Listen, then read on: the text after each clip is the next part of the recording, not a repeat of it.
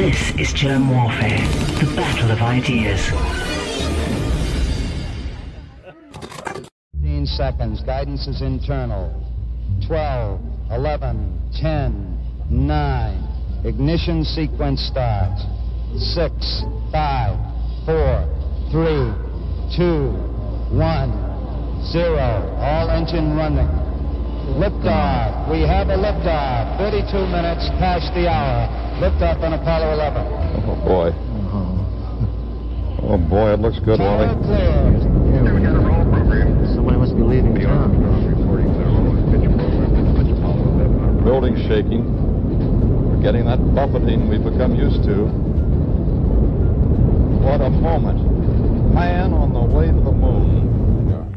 This is the International Arrivals Building, Kennedy Airport, with a big display board there. Velocity down now to 1,200 feet per second. You're looking great, Disneyland in California. That's that high We're gate. now in the approach phase. Everything looking good. They're inside the high Altitude gate. 5,200 feet. 5,200 feet, less than a mile from the moon's surface. Manual attitude control is good. Roger, copy. Altitude 4,200. Houston, you're a go for landing, over. Oh, great go. Roger, understand. Go for landing. 3,000 feet. Stop alarm. 3,000 feet. Ooh. Good. In 20 feet. 100 feet, 3.5 down, 9 forward. 5%. How many bites? Okay, 75 feet. Guys looking good, down a half. 6 forward. 60 seconds. Lights on. 6. Down 2.5. Forward. Okay, engine stop. ACA at a descent. Post control, both autos, descent engine command override off. Engine arm off. We're home. 413 is in. Man on the moon. We copy you down, Eagle. Houston, Oh, jeez. Tranquility Base here. The Eagle has landed. Roger, Tranquility. We copy you on the ground. You got a bunch of guys about to turn blue. We're breathing again. Thanks a lot. I'm at the foot of the ladder. The LEM footbeds are only depressed in the surface about 1 or 2 inches. Although the surface appears to be very, very fine-grained as you get close to it. It's almost like a powder. Ground mass is very fine.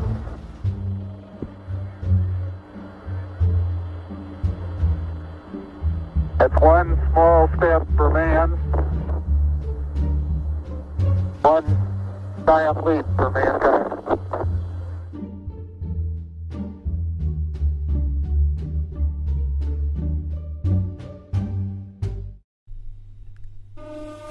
So that was a great movie. Well, that was the trailer. That was the trailer.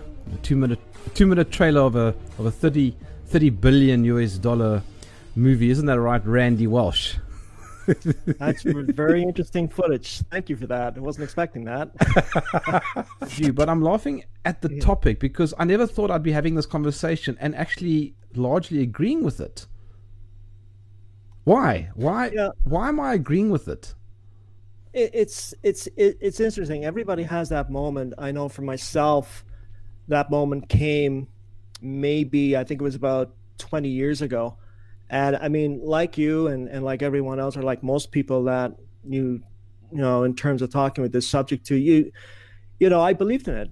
I actually remember watching it when I was in school. We all were we were herded down to the gym. We were watching this little black and white TV in the corner. I mean, I couldn't see anything, but it was the moment. It was the Apollo 11 launch, and I think it was at 9 o'clock in the morning, and we didn't fully understand what was going on. We were too young, but we knew that there was something significant going on. So it's just kind of interesting to be a part of it. So I grew up believing in it.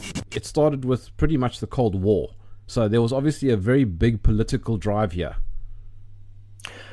Yeah, and I mean, it probably goes back a little further than that. Probably and I wrote about this actually in my second book. when in terms, and I mentioned this in the first book, but I elaborate more in the second book in terms of Operation Paperclip and all the scientists, the Nazi scientists that were recruited from Germany by the United States after World War II. And interestingly enough, half of those scientists were recruited by the then Soviet Union for their respective space programs. So that's kind of really the beginning of the race in the Cold War, which I realize now was just, to me, it was a psyops. And I have many reasons for seeing that. But before I get into that, I just want to talk about my moment when it happened for me. And I mentioned this earlier, about 20 years ago. I just happened to come in one day. I never thought, I was always an enthusiastic about the space program because of my connection to aviation. But I happened to come in 20 years ago from work, turned on just a documentary, and I wasn't paying much attention to it. It was about the Apollo missions. And I heard one of the astronauts talking about they had to maneuver the spaceship, the Apollo spaceship, to slingshot around the moon. Now, what that means is that they were going to use the gravity of the moon to assist it to get back to Earth. I knew right away they were talking about Apollo 13. For your listeners that are not familiar, Apollo 13 supposedly had an accident on the way to the moon, and it disabled the main propulsion systems. So they, at that point, they were connected to the lunar module, a smaller ship that was supposed to land on the moon.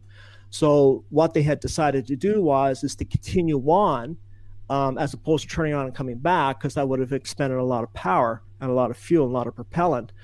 So they were going to continue on their journey and use the moon's gravity to slingshot around to propel them back to Earth, and then they would use the lunar module's engine to make sure that they were on course. So when they were talking about this, the commander, I realized it was the commander, Jim Lovell, of Apollo 13, was talking about, now remember, this really knocked out their computer systems in the main ship, if I can put it that way. So they were basically using manual to get that ship around the moon, using the slingshot, the gravity effect around the moon back to Earth. So I remember Jim Lovell saying, Commander Jim Lovell saying, well, I was talking to my fellow colleague here, and I said, no matter what you do, when I fire the engines, you keep the Earth within a grid pattern on the window. And it's not a window, I'll explain that in a minute. And that's when my moment happened, because I knew enough back then, because being a pilot, about in terms of navigation. And I was thinking, whoa, hold on a minute here. You're using visual references to navigate 240,000 miles back to Earth. Yeah. And you're actually basically hand flying the craft to do it.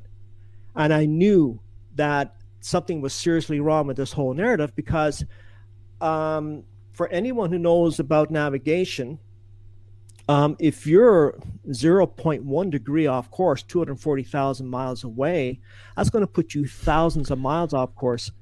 And they didn't have the propellant to continue to firing the engines, in terms of firing the engines, to keep them on course. So I just thought at that point it was a precarious way of navigating. It's a precarious way of navigating at any time on Earth. I mean, they used the form of celestial navigation, and they did use this form of celestial navigation in the Apollo missions, although a little updated version, but it's still a precarious way. And that was really the moment when I started to question it.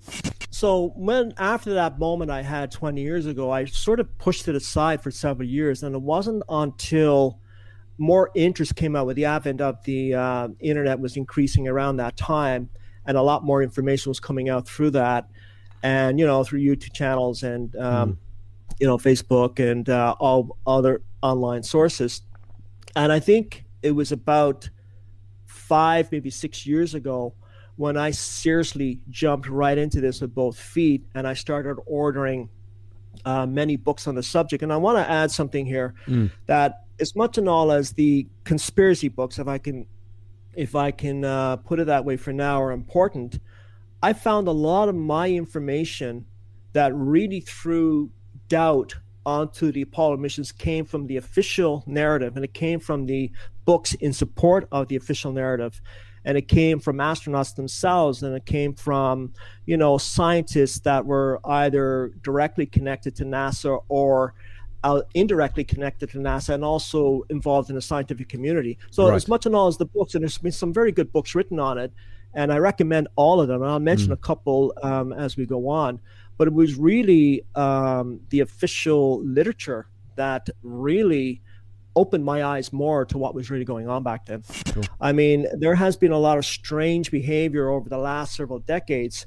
Buzz Aldrin, who was the second man to walk on the moon, Neil Armstrong, who was the first man to walk on the moon, all but walked away from it after the mission was over. And when he came back, supposedly came back, he basically resigned his commission and went into seclusion. And he taught university. I think he was a professor. But when he did come out to do interviews, and remember, this is the first man that supposedly walked on the moon. When he came out, it was usually once a year, maybe at best, maybe once every 2 years. And the interview was choreographed and carefully scripted. I mean, he had some really strict conditions upon that interview, and it just seemed like he wanted to distance himself from it. So I just want to, I'm just saying to the readers that I'm not saying I subscribe to the theory that they were hypnotized, but it's definitely, given what we know now, it is something that shouldn't be pushed aside. It needs to be looked at. President John F. Kennedy in 1961, when he announced to the U.S. Congress, and then I think he further announced it to the United Nations, that they were going to land a man on the moon and bring him safely back to Earth by the end of the decade. So they had less than 8 years to design the technology that didn't exist. And they had, at that point, they only had about a total experience of about 15 minutes in space when he made that announcement in terms of manned missions. That was the first mission, the Mercury mission. And so they had to develop all this technology, and they had to gather all these minds together in a period of less than 8 years. Now, to give you an example, to put that into perspective, NASA retired the space shuttle in 2011, and they're still having difficulty getting, well, it took them, last year, I think, when they finally sent the first manned mission. And that wasn't even really NASA. That was with SpaceX. That was with a private corporation. So they just went through difficulty after difficulty in the last 8 years. And when you compare it to what they supposedly had done, the accomplishments they had done between 1961 up to 1969, it really does raise a question. Now, I do want to mention that in my book, I talked specifically about the F1 engines of the Saturn V, and it's the Saturn V rocket. And if you like, I can speak a little bit more to that, because that's where the problems really started. Yeah. So for the viewers that don't know, the listeners rather, the Saturn V rocket, of course, was used. It had to be the Saturn V rocket used to send manned missions to the moon, because the Saturn V rocket produced the power necessary. Now, there was actually two final versions of the Saturn rocket. There was the Saturn 1B, and then there was the Saturn V. Now, the Saturn 1B is a smaller version, less powerful than the Saturn V. Now, the Saturn 1B was used, I believe, twice. It was used once during the Apollo moon missions, and it didn't go to the moon. It was just in Earth orbit. And then there was one more, and it was used again to launch crews to Skylab in the mid-1970s. And that's a subject for later. So keeping in mind that the Saturn 1V is not as powerful as the Saturn V, it's the Saturn V that I'll focus on here. Now, what I'll do is I'll give a little bit of a brief description of the Saturn V rocket, and then I'll go into more details. So what the Saturn V rocket, basically it was about 360 feet. It might not be exact on the numbers here. I'm going from memory, so your listeners can correct me. Yeah. So 360 feet tall, and it was a 3-stage rocket. And so the first stage had the most powerful engines, which was the F1 engines. Now, I'm going to concentrate on the first stage of the Saturn V. And, of course, then you have the second stage and then the third stage. And, of course, up there, that's where the command module, lunar module was. All right. So we'll start with the first stage in the F1 engines. Now, the F1 engines had their start in terms of its design and manufacture in the mid-1950s. And the military was actually working on this engine, and they're trying to build a very powerful engine. When President Eisenhower, in 1958, he signed a decree enacting NASA.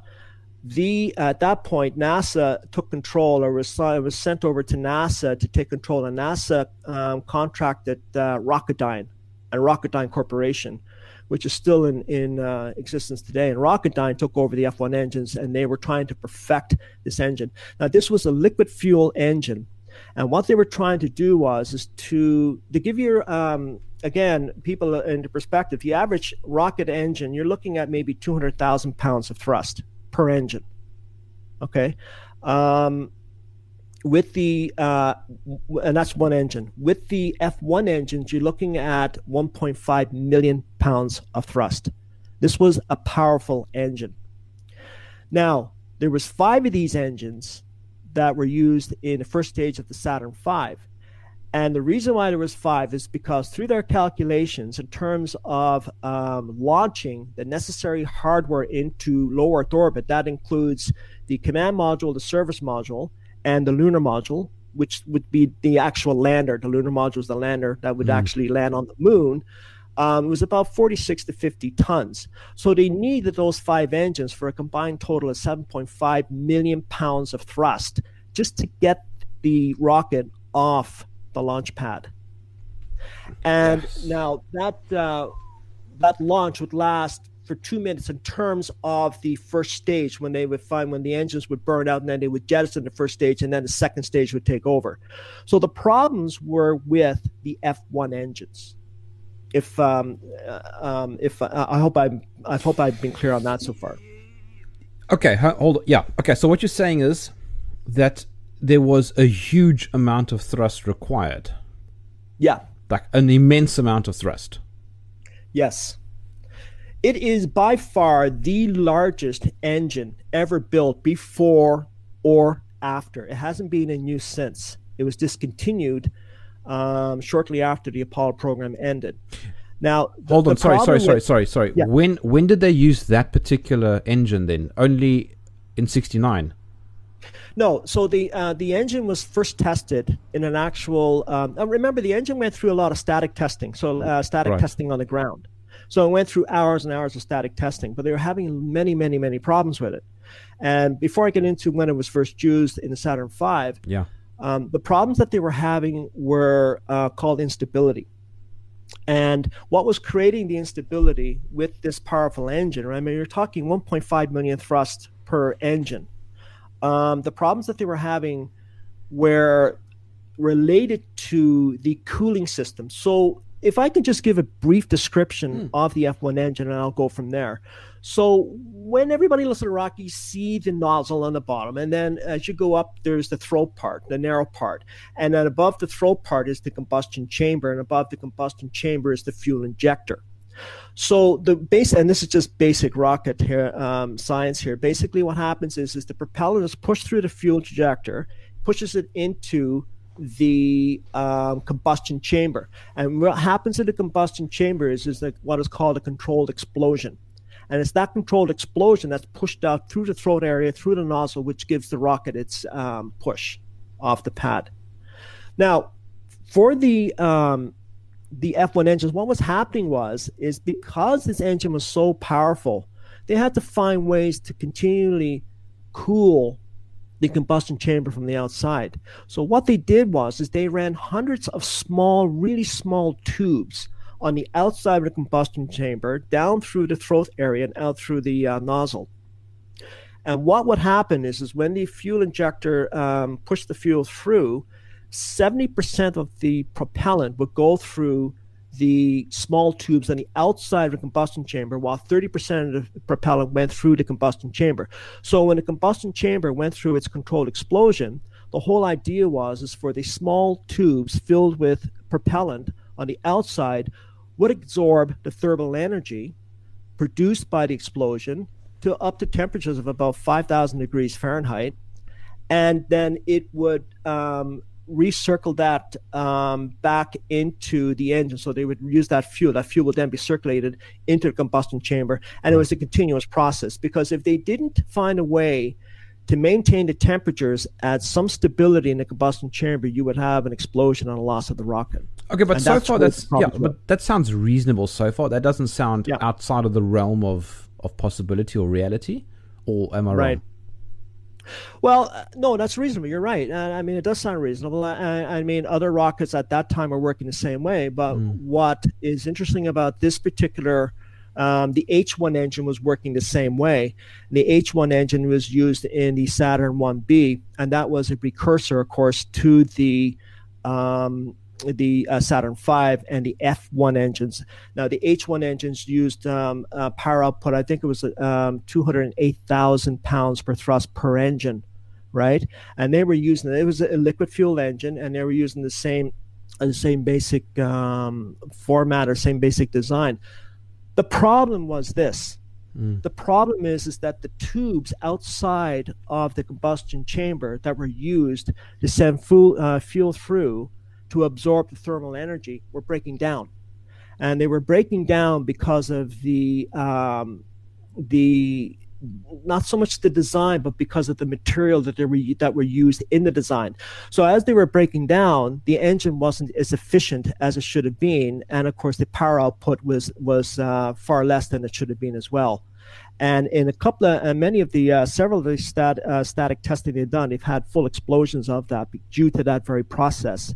So it was the cooling system that was breaking down that was causing the instability of the F1 engines. And I might add that when that instability happens, you're getting uneven firing of all 5 engines, and you can't have that, because once you have that, and once you have that, you have what is called it sends a resonance frequency through the rocket, the longitudinal axis of the rocket, which causes an effect called pogo, which is a severe vibration of the of the rocket. So what that you was the problem.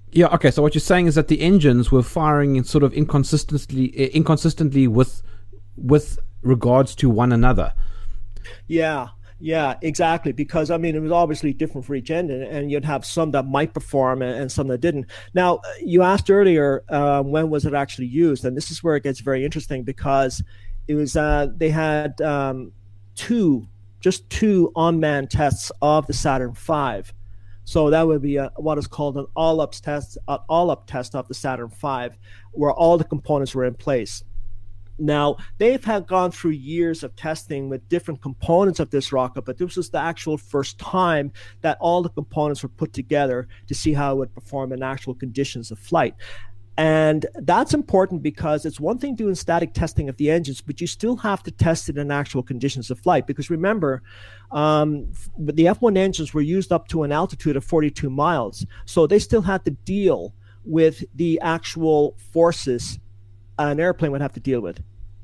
All right, it's different from being in low Earth orbit, when you're in a vacuum space, when you don't have to deal with as many forces you'd have to deal with on the ground. Right. So it was imperative that they did as much testing of this rocket as possible in actual conditions. So the first flight, which Apollo 4, and I believe was in 1967, was the first time that they launched the Saturn V, an unmanned Saturn V. Now, apparently that flight went flawlessly. And at first appearance, that appears to be correct. But it was the second flight, the second unmanned flight, Apollo 6. And Apollo 5 was a launch of an Apollo rocket, or Saturn rocket, but it was the Saturn 1B. So people might get a little bit confused. It was actually Apollo 4 was the first Saturn V unmanned launch. Apollo 6 was the second Saturn V unmanned launch. And that's when they really experienced the problems. And it tells me that they weren't really being truthful about in terms of the first launch of Apollo 4, because if there had been a crew on board Apollo 6, the second unmanned launch, the crew probably would have been killed if they or would have to abort the mission immediately. Apollo 1, after the fact, they were actually supposed to be the first crew to launch into low Earth orbit. I think they're also supposed to be the first crew to land on the moon, if I'm not mistaken. That was Apollo 1, and that was actually a simulation on the ground. They didn't launch. And that was Right. actually that was a simulation. And what happened with that is, and I wrote about that in the book, is they were in this capsule for several hours. They were going through their procedures, so on and so forth, and they were having numerous problems. I think Gus Grissom, who was the commander of that particular mission, is famous for saying that the communications were breaking down. They were having all kinds of problems. And shortly before he died, along with the other two astronauts, it was recorded, and this got out, that he was getting a little fed up. He was just getting a little fed up with all the problems, and he had remarked to mission control, "Is we can't communicate between two buildings. How are we supposed to go to the moon?" Right. So he was actually revealing some of the problems, a lot of the problems actually that were they were having in the Apollo program as a whole. And in fact, I think it was a couple of weeks before that tragedy, where he and the two astronauts were basically incinerated. I'll get to that in a second. He had hung a lemon on the side of the command module in front of a press conference, and basically his message was that this is a lemon and it isn't going anywhere. Yeah. So it sounds like they really did want to go to the moon, and there wasn't some sort of plan to fake the entire thing. It sounds like they were really trying to figure out a way to get to the moon. I think that's partly correct. I do think that the insiders knew that they weren't going anywhere. I mean, I think they knew as early, and I talk about this actually in part 2 of my series, that I believe they knew as early as 1963 that they were not really going to be able to get to the moon. But you see, this gets back into PSYOPs because Kennedy had made that pledge, and I think Kennedy, I'm not sure if Kennedy, there's evidence too that Kennedy tried to back out of this. And he was making speeches shortly before he was assassinated that he would like to work more closely with the Soviets. And I mean, that's code for abandoning their own goals, or at least going on. I think he was basically indicating that we just can't do this alone. So, yeah, you're partly right. And there are others that actually really did believe it. But I believe Gus Grissom had some idea that this was just not going to happen. He said they were at least 10, 15 years away, if that, at that time. I mentioned the second unmanned test of the Saturn V. Now, that was with Apollo 6. Now, that was a near disaster. And so they had to quickly find out what was going on. Now, from what I've been able to understand, and the research that I've done, NASA came up with pretty well every excuse in the book except the obvious one, which is the elephant in the room, which is the F1 engines, the instability of the F1 engines. So what NASA did was they formed a commission, basically investigating themselves, and they determined that the problem with the instability could be easily fixed, through this and through that. I'm not going to go through all of it now. It's pretty in-depth. But the real red flag for me is that they fixed the problem with the F1 engines, and then 7 months later went straight to another Saturn V launch, but this time it was a manned launch. Now, there was absolutely in between no further testing of the F1 engines with the updated technology and the repairs that were supposedly made to the F1 engines. They just put a crew on board and then sent that rocket up. Yeah, and that sounds reckless. That sounds very reckless. That is reckless. So when I say to people, when people say, "Oh yeah, but it had lots of testing," and I point out that the actual F1 engines had about 70, I think it was over 70 hours of total testing. And now that does sound reasonable. That in terms of static testing, that does sound reasonable. But you have to have a comparable amount of flight testing to go with it. Yeah. And with the Saturn V and the F1 engines, the actual flight testing before they put a manned crew on board rather, was a total of 4 minutes. Good heavens. Yeah. And that, by the way, that was Apollo 8 that they launched. Apollo 7 was actually a Saturn 1B launch. So it was not a Saturn V. So they went straight to the next mission, which was Apollo 8, 7 months later. And there's questions as to whether they could have resolved those problems within 7 months. But nonetheless, just going by the official narrative here, they went to 7 months later with Apollo 8. And that was not only the first manned mission using the Saturn V rocket, and keep this point in mind because it's very interesting. It was also the first manned mission to leave low Earth orbit and circumnavigate the moon. They didn't land on the moon, but they circumnavigated the moon and came back. So there was a lot of firsts for a rocket that was basically not tested at all. What does low Earth orbit mean? Is the moon not in low Earth orbit? Yeah, so, well, the moon is in orbit. Technically, moon is in orbit. And low Earth orbit is about 110 miles up. The moon is 240,000 miles out. Okay. So that's a very good question, actually. So you're getting into all kinds of areas like escape velocity. So you need to reach a speed of approximately 18,000 miles per hour. No, I'm sorry, I'm back in my miles per hour here, if you don't mind. Yeah. So you have to reach 18,000 miles per hour to maintain low Earth orbit. And of course, that also depends on low Earth orbit. I'm defining as between 100 and 120 miles altitude. So the further up you go, those speeds, of course, will change. But when you're leaving low Earth orbit to circumnavigate the moon, you're not really escaping Earth's gravity. You're actually going into a higher orbit. So they're going into, so instead of reaching 25,000 miles per hour would be escape velocity. They supposedly, again, according to the official narrative, they blasted out of low Earth orbit just under 25,000 miles per hour, and they went into what is called an elliptical orbit. So you're absolutely right, actually, Jeremy, is to say that, I think you're intuitively right on this, is that they didn't actually leave Earth's gravity. They went into a higher orbit, which included the moon. So they were in a very elliptical orbit, if I can put it that way. Now, when they got to the moon, of course, then they had to change that elliptical orbit into a lunar orbit. So they would have to,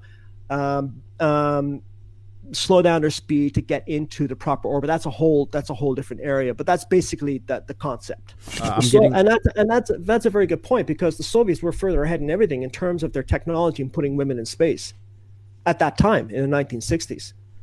But there was the lunar lander is a whole different story, and I actually get into that in more detail in my second book.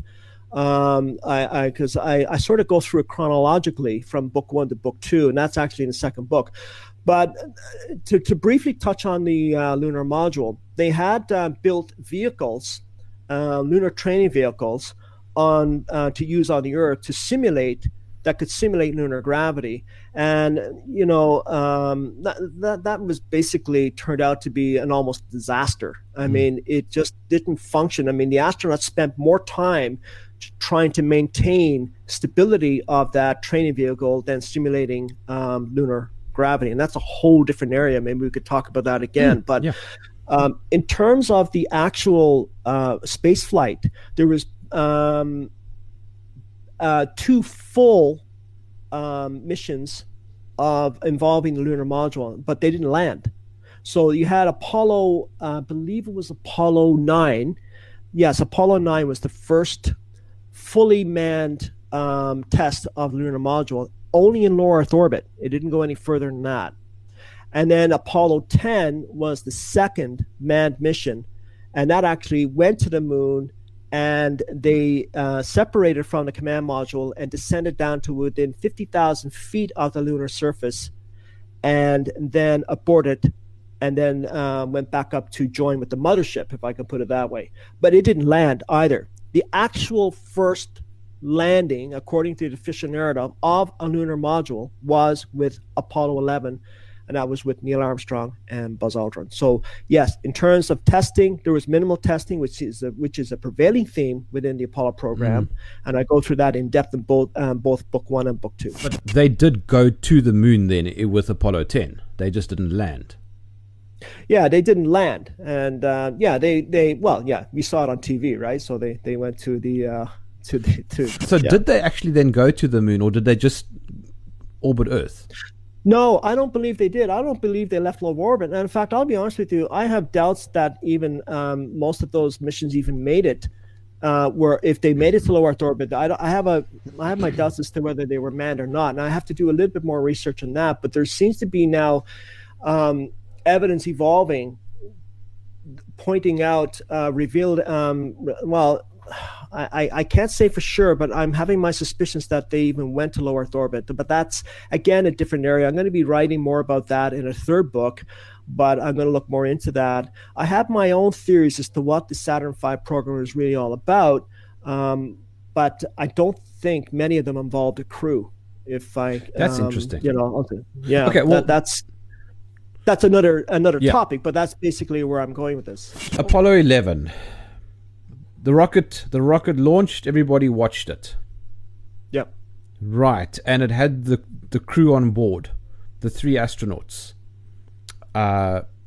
Everything legit so far. Yes.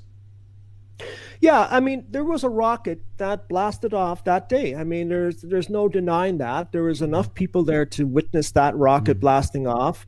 Enough witnesses outside of the mainstream media at the time that witnessed it. Something did go up, and it was the Saturn V rocket.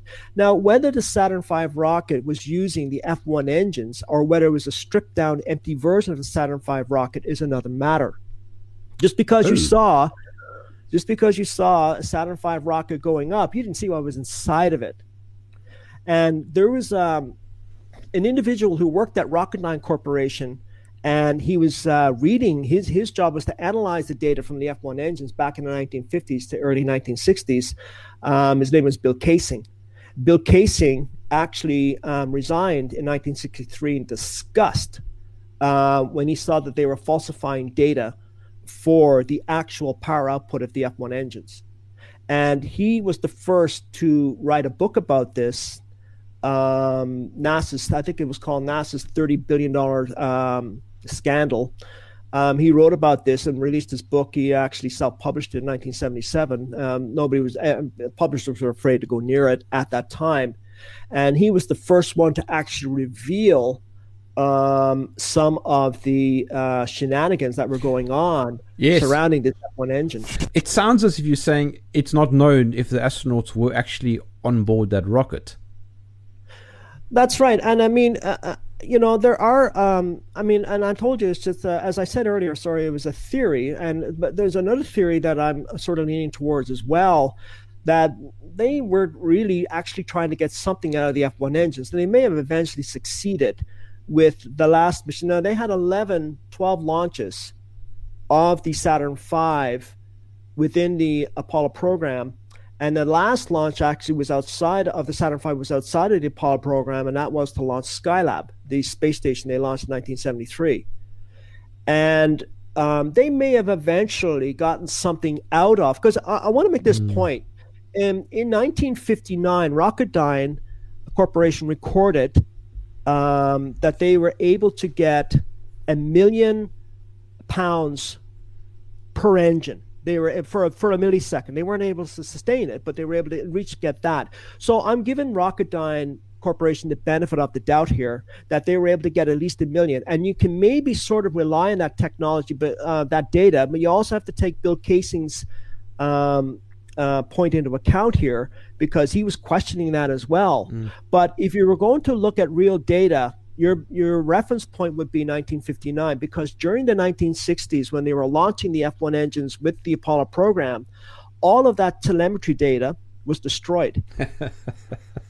So you really cannot, you have to rely on NASA being truthful and honest, and we sort of know where that's going now. But all that information is they say it's printed out. But the other thing that people have to remember is that they had the capability of running computer programs on the Apollo missions back in the 1960s, and they were running many of those computer programs. So you're not really sure if you're looking at a computer program or actual data from the telemetry tapes that was destroyed. Yeah. And there's nothing to back up that data. Yeah. Let's quickly jump across to the other side of the world. Now, what was going on in Soviet Russia? Because they were obviously trying to do the same thing.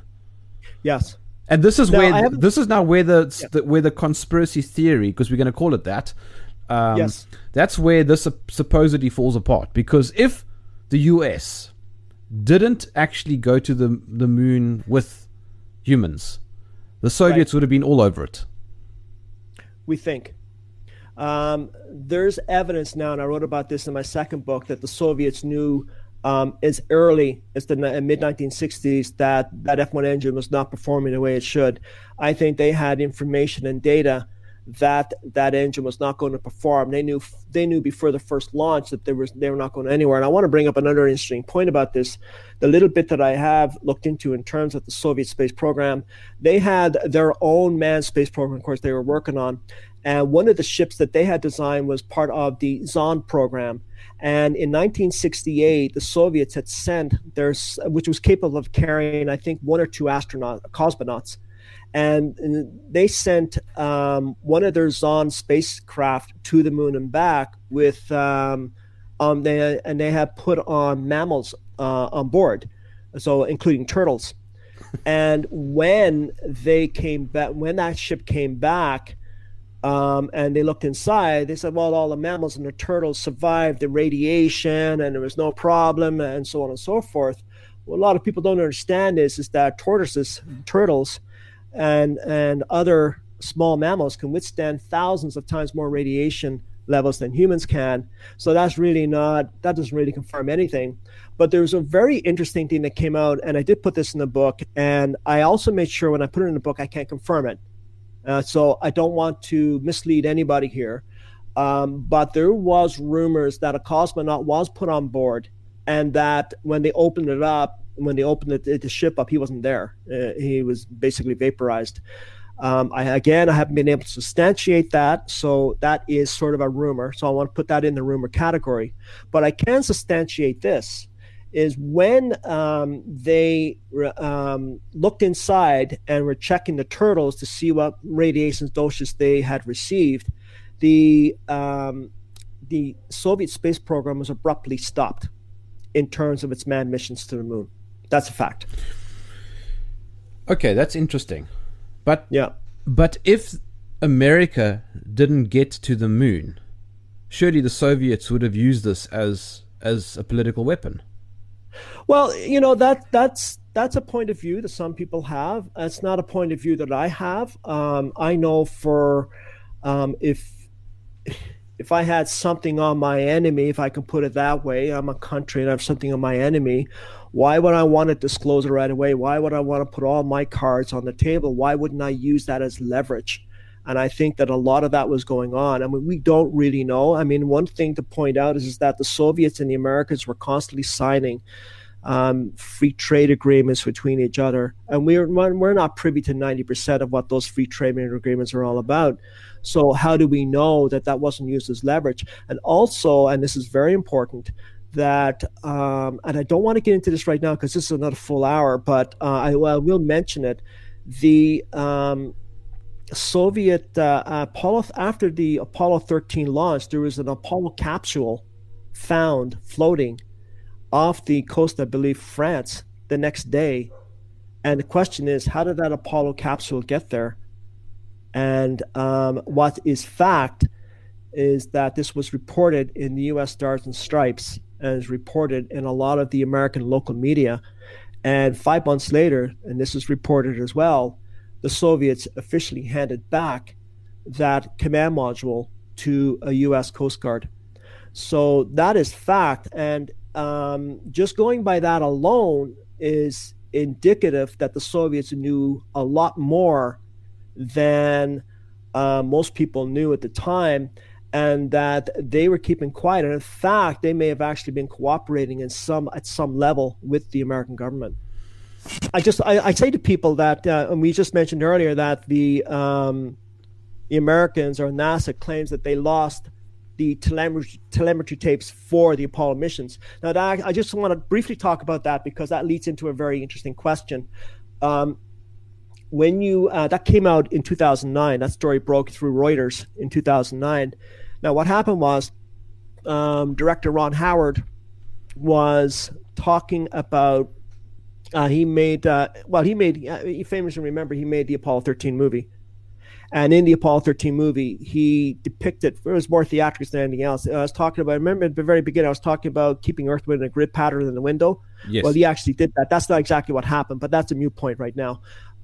He wanted to honor the 40th anniversary of Apollo 11.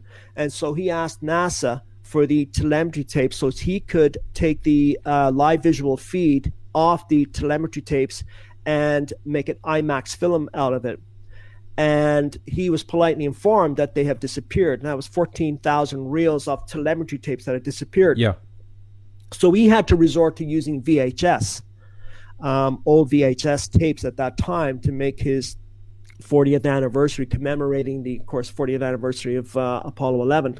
Now, it turns out that all of the telemetry tapes for all of the Apollo missions have gone missing. We're talking now 140,000 reels of telemetry tapes. Now, for the people listening, this was not digital. This was analog. This was all on tapes, and each telemetry tape's the size of a car steering wheel. So I'm sort of at a loss. I think NASA's at a loss to come out and explain how you managed to lose 140,000 reels of telemetry tapes that were actually kept under lock and key at the Washington National Record Center. That's where they disappeared from. You're telling me that the Soviets were tracking these missions. Obviously, if they were, they had the capability, they had the same capabilities as the Americans at that time. So they would have been tracking these missions. So they would have been recording these missions on their own telemetry tapes for their own reasons, for if anything, to analyze it. And I haven't seen in the last 10 years them offering those tapes to NASA. So that tells me that the whole thing was a deception. The Soviets don't have any information on that, and they knew full well that these missions did not happen. So the Apollo 11 rocket, it launched, and let's just pretend for a second that the astronauts were on board. Okay. That it launched, and everybody saw it. You saw the footage in the beginning of our conversation. It went up into the sky. People all over the world saw it. Then what happened? It exited Earth. Okay, you're talking about which mission specifically? 11.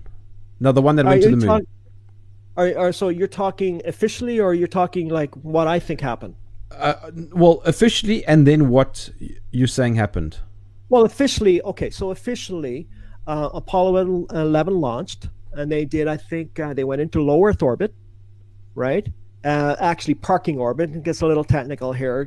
Parking orbit. Been corrected that on a few times. Was not low Earth. There's not much difference between parking orbit and low Earth orbit for people listening. But anyway, we'll just call it low Earth orbit. So they went into LEO, and I think it was for 2 orbits. And then they blasted out of Earth orbit to propel themselves to the moon. So that's the official narrative. I'm not sure that there was even a crew on board. And I know people have asked me, well, what about all the film we see of the astronauts in weightlessness? Well, they can duplicate that very easily in aircraft. And they've been doing it for years. And that's how they train astronauts to start out with. And for people who are saying, well, how did they do that? How did they duplicate that in a command module? Well, I found out information, and I put this in my second book, that they actually built the cockpit of a lunar module, the flight deck of a lunar module, into the base floor of a U.S. aircraft to simulate lunar gravity. So there's no reason to believe that they didn't do the same thing with the command module to simulate lunar gravity. And I think it lasts for about 30 seconds at a time. And they think it easily, I'm expert at this and I haven't too much, but I'm just putting this out there as an idea that it's very easy to, film those 30-second segments and then put it together. I mean, it can be done. I mean, the other thing to keep in mind is that the U.S. military had by far the largest recording studios in the world, even more so than Hollywood. So they were capable of doing anything. Yeah, and I'm going to refer now to a couple of other researchers. And I'm glad you brought that up. I stayed away in my first book from the photographic and film record of that because a lot of other researchers have been doing that. And they've done a very, very good job at doing it too, of revealing a lot of the anomalies. I wanted to focus more on the technology, but I was asked to talk a little bit about that in my second book, so I did. And there's 3 individuals actually that I would highly recommend because they do a lot of work on the film and photographic record. The first one is Marcus Allen. Marcus Allen is the UK distributor for Nexus magazine, and he's been researching the Apollo moon mission hoax for the last 25 years. He's done some amazing work. I talk about him in my book. The other person is Scott Henderson. Scott Henderson's actually here in Canada, not too far from where I am. And what he has done is he has spent the last 10 years downloading the complete record, NASA's record on the photographs and film. And he's done a lot of work exposing that. And very interesting that he's done that, because when he comes up and he presents an anomaly, the pictures get airbrushed out, if I can, for lack of a better way of putting it. So NASA kind of is at the habit of updating his photos. Right. And then there's Robert Williams. Robert Williams is also, and this is a very important point, he's done a lot of work through his YouTube channel. I can send you that link later. Please do. But he did something very interesting. I talk about all three of these in my individuals in my second book. He talks about how would film actually perform in the vacuum of space.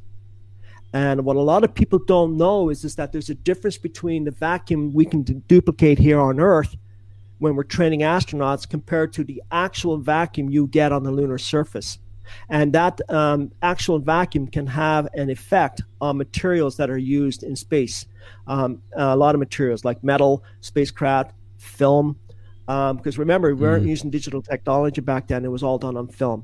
So was film actually able to perform as well as it supposedly did? And that's another question. And he does some really good work on that. If man didn't walk on the moon, what is the closest man has been to the moon? 200 miles from Earth. So where the space station is? Yeah. But is it a stretch to say that they've sent probes to the moon? Unmanned missions? Unmanned. Yes, I would say unmanned missions. Even that, I mean, and that's a very good point you brought up too. You look at the failure rate of unmanned missions. You have a failure rate of almost 50% in the last several decades when it comes to unmanned missions. But lo and behold, and I'm not talking about the Apollo 1 tragedy, and that was a tragedy. I'm talking about the actual missions that have flown in space, according to NASA, excluding Apollo 13. Even with its accident, its so-called accident, it came back safely. So the goal had changed from getting landing on the moon to coming back safely. So in other words, it was a success. And they're virtually talking 100% success with manned missions, which incredibly, is anybody with any common sense would know this, are more complex in nature and more things will go wrong. Right. Yes. So that's just a little thing that I always throw back at people. Say, well, consider this. Randy, if it is true that they stopped all the Apollo missions after 1972, why has no other nation or country ever attempted to go to the moon? Yeah, and that's another excellent question. And I've heard many excuses for that. I have a few people, I call them shows, they've been trolling me for the last couple of years. And they always try to hit me with that question. And one of the answers that they always come up with is because lack of funding. And that's a fallacy, because if you look back at when they funded the Apollo missions, they spent equivalent to today's value about $160 billion on the missions. NASA's still getting half of what it got back in the 1960s per year. So they're still getting $20 billion a year, and they're putting a lot of that funding into unmanned missions. And NASA has more than enough resources to at least have a viable manned mission capable of launching from launch to low Earth orbit and back. But that seems to have fallen by the wayside. And from all practical purposes, NASA seems to be out of the manned mission business, if I can put it that way. I mean, all this talk about going back to the moon, we never went in the first place. Yeah, with Elon. Yeah, really, you're not going to be able to do it at a private company. You're going to need full resources of a government to actually do this. And I'm just talking about one mission, but now they're talking about, we've been to the moon, let's go to Mars. But if you look back in the last 40 years, you've heard this many times. We're going to go to the moon. In 1980, I heard this. We're going to go to the moon in 5 years. Of course, that never happened. 1990, oh yeah, we're going to go to the moon by the year 2000. That come and goes. And the latest one was really incredible. 2015, they said, well, we're going to go back to the moon. And then a year later, said, well, no, we're not going to go to the moon. We're going to skip the moon because we've already been there. We'll just go to Mars, and that'll just cost us $65 million. I mean, even the general public who are not attuned to this kind of information or pay much attention laughed at that. And that didn't last very long. That narrative didn't last very long as well. Now, Donald Trump had told NASA to plan a moon landing for 2024. Now that's very interesting because I find Donald Trump I find him interesting, and I'll mention this because I got the impression he was basically taunting NASA. He said, well, you did it before, do it again. And right now they haven't even tested any of the equipment necessary. They don't even have a design for a lunar lander. So I don't know if you can hear, but there's a bird just outside my window here, and it's really annoying. It's making some crazy noise. I hope it's not coming through the microphone. People should not be shy about looking into this. Anybody with, I think Dr. Kaufman said this, anybody with, when it comes to researching anything of this nature with average or above average intelligence can dive into this and really deal with this stuff. Yeah, I agree with you. I'm not particularly interested in credentials because that's often a false logical leap anyway, because you can have the best credentials in the world and your name could be Fauci. Yeah. Thank you to everybody listening. Randy, I really appreciate your time, and I hope you have a great Friday evening. I will, and I just want to thank you for inviting me. I very much enjoyed this interview, and I look forward to discussing this with you again soon. My name is Jim. Yep. This is Jim Warfare, Battle of Ideas.